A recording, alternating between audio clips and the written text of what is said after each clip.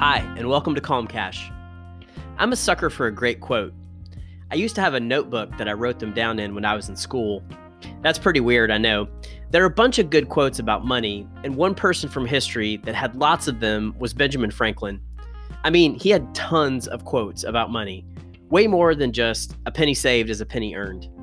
In fact, one idea I had for the podcast was called Benjamin on Benjamin, where I talked about money, citing quotes from the more famous and more deceased Benjamin.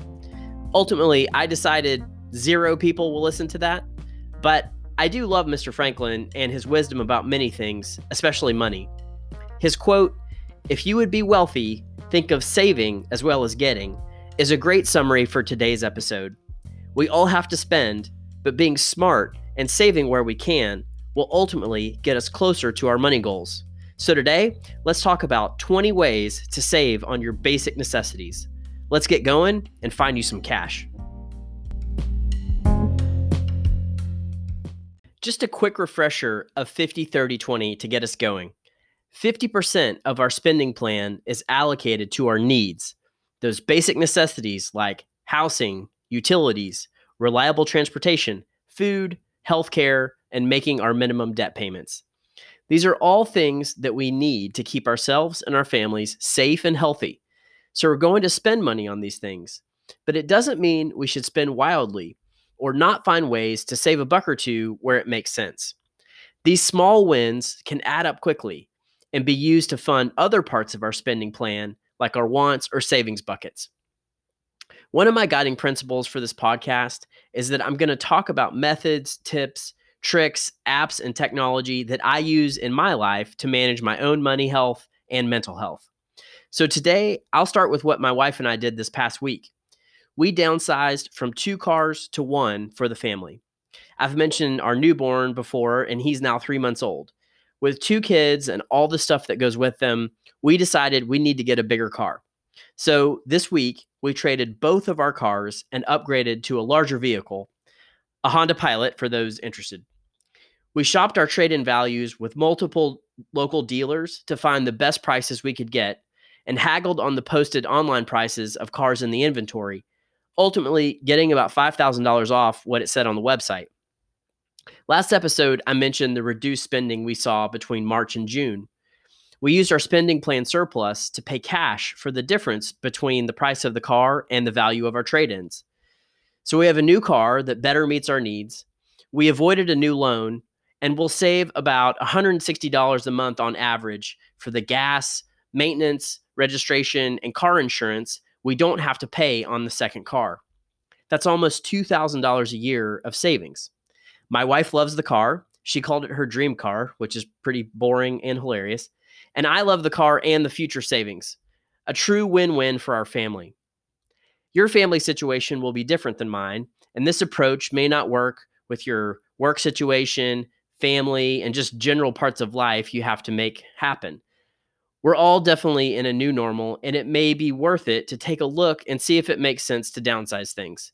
It could be a car, a living situation, or something else. What's next on our list of to-dos for our spending plan? Definitely, it will be refinancing our mortgage. My wife and I talked about it today, in fact. If you own a home and have a mortgage, rates haven't been lower than they are today in the last 50 years. I'll say that again, 50 years. On July 16th, the interest rate for a 30-year mortgage fell below 3%, which is just astonishingly low. Almost 2 million Americans have refinanced their loans this year, and now remains as good a time as ever. If you don't have a mortgage to refinance or can't do something drastic like change your transportation situation, don't worry, because I've put together lots more ideas for how to free up money in your spending plan. Let's stick with housing and talk about some ways to save on utilities and maintaining your home or apartment. Some of these ideas are free to do or use, and others will require spending a little money to save a little money. If you've listened to a few episodes, you won't be shocked to hear that I'm a big fan of technology. It makes our lives more efficient and frees up time for us to do things like spending time with friends and family or pursuing our passions. It can also help us save money. My first recommendation is to install a programmable thermostat. This is a key part of the movement to having smart homes, And we've seen real savings in our heating and cooling bills since installing our Nest thermostat. It learns our schedule, is super easy to manage with their app, and while it's not cheap at around $170 for their entry model, they pay for themselves and then some once installed. We also use the Belkin Wemo mini smart plugs to be able to control outlets and lights. Turning off lights and appliances when they aren't in use is a super easy way to control your electricity costs, and these smart plugs can help you do that on a scheduler or via their remote management app. Speaking of lights, changing out regular light bulbs for LED lights in your 5 most frequently used switches will save about $45 per year on your power bill. An appliance that can drive lots of cost is your water heater. An easy hack to save some cash is to lower the temperature on your water heater by a few degrees. This means less power to heat up the water. Do you really need water heated to 120 degrees? Probably not, so maybe give 115 a try. Now let's move to home internet. Like I said on the 50-30-20 episode, I consider internet a necessity in 2020, especially if you're working from home. I'm not going to tell you to skimp on speeds to save some cash. You have to make that call for yourself. But an area where you can see some savings is by buying your own router or modem instead of renting one each month from your service provider. Comcast Xfinity charges $14 a month in equipment rental fees, which is $168 a year.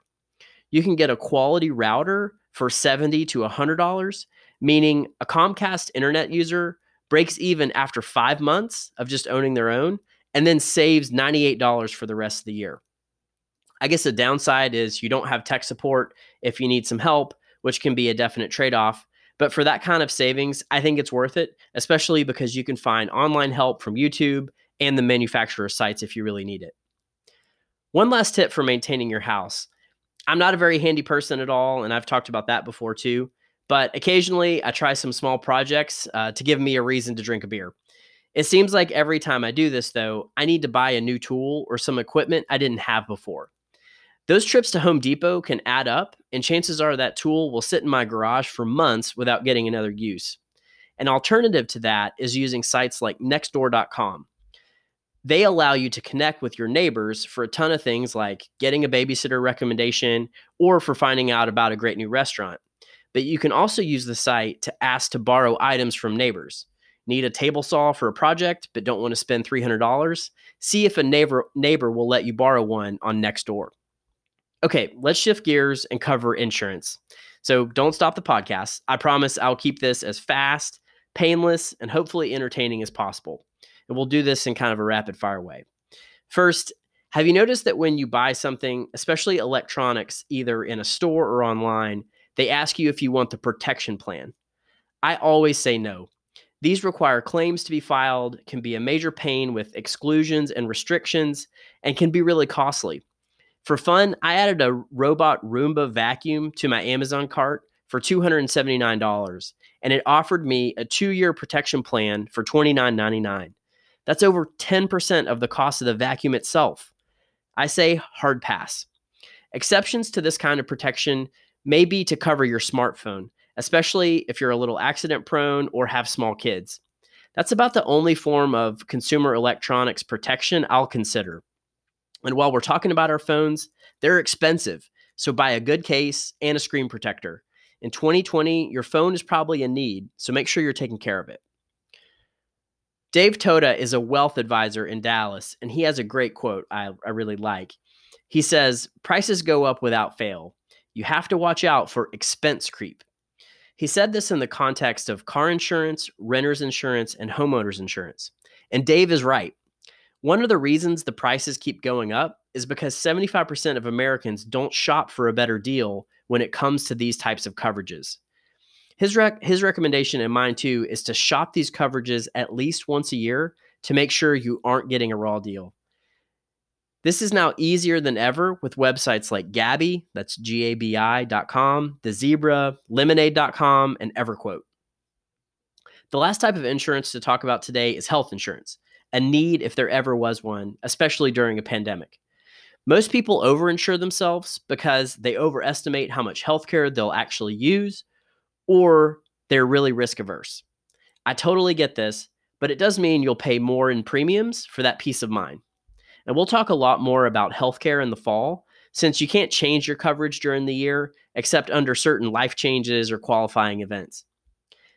That doesn't mean you can't save when you use care. Always opt for generic medications over name brands when available, and 90-day supply limits for maintenance medications often come with lower prices than 30-day fills. If you need care, like an x-ray or lab work, make sure you shop for the lowest in-network prices. Most plans offer tools and resources on their websites to help you find the best rates on these transactional types of care. But don't ever sacrifice on quality for things like surgery or major procedures just to save a buck. Back to our friend, Mr. Franklin. He said, "The bitterness of poor quality remains long after the sweetness of low price is forgotten." Well said, especially with our health and wellness. Okay, I saved my favorite topic for last. Let's talk food. We all have to eat, and we've seen food costs on the rise during the pandemic, especially when meat processing plants had to close, making the cost of pork and chicken rise. The no-brainer ways to save on food costs are to cook more and eat out or do takeout or food delivery less. But you all know that. So what are ways to spend less at the grocery store? Well, first, you want to grab the smaller grocery cart. One cart manufacturer doubled the size of its shopping carts to see what would happen. The result? Shoppers bought 40% more groceries. We see an empty space and think we have to fill it up. So opt for the smaller carts or handheld baskets to prevent from over-purchasing. The waste isn't great for the environment, but it especially isn't great for your wallet. I've talked about the Ibotta app before, and they published an interesting article on grocery prices. They took data from over 50 million grocery receipts and found patterns on the best days to buy certain items because of price reductions and coupon savings from stores. Shopping on Monday, you'll see savings on beer and ice cream. Tuesday is the best day to buy wine. But overall, the best day to shop for groceries across the board is Wednesday to get the best savings. If you're an impulse shopper, then maybe you shouldn't be doing the grocery run. I'm not saying pawn this off on your significant other. You could outsource it via a service like Instacart or Amazon Fresh. Sure, these do have delivery fees or subscription service fees, and the expectation is that you give a tip to the runner.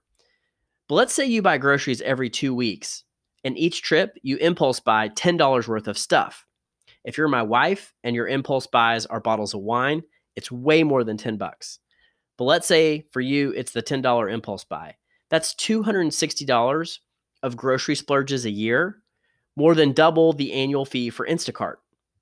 Plus, you save that hour or two for the convenience of someone else shopping for you. We're an Instacart family and really enjoy the convenience as well as the savings on the splurges. In addition to splurges on wine, my wife likes to buy sparkling water. Her favorite is Waterloo brand from Austin. They taste really good, but those cans of fizzy water do add up. You can still get your sparkling water fix by making your own at home with a SodaStream or a DrinkMate. These run about $75, which means you break even after a few months, and you always use way less cans, which is good for the environment and your spending plan in the long run. If you're a fish person and love to eat seafood, consider buying frozen. It lasts longer, so you don't run the risk of wasting your purchases, and in some cases, it's the identical product they're selling at the fresh fish counter. Frozen seafood is also more likely to have a coupon or other special to go along with it, which saves you some cash along the way. Last one on food, and it involves spices. We use a lot of spices to make our food more flavorful and to try out recipes from different cuisines around the world. The problem is those spices can be pricey at the grocery store. Just Staying has a cool website called cooksmarts.com. My wife's friend Leela from Austin told us about it a few years ago. Jess says many spices and ingredients that are considered specialty at supermarkets are everyday ones and therefore much more affordable at Indian, Asian, Mexican, or African markets. Even at the big box grocery store, spices in the ethnic food aisle or section can cost less than the spice section. It's dumb, but it's just something to look out for and an easy way to save a buck or two if you're looking to buy a bunch of spices. These are just a few of the growing tips, tricks, and ways that you can save cash for your spending plan. There are so many great resources and smart people who are constantly working on ways to save us some money. And we'll definitely keep talking about those here on Calm Cash. Thanks for listening. Keep working on your spending plan and stay safe. If you like Calm Cash, tell a friend or two, and we'll see you next week.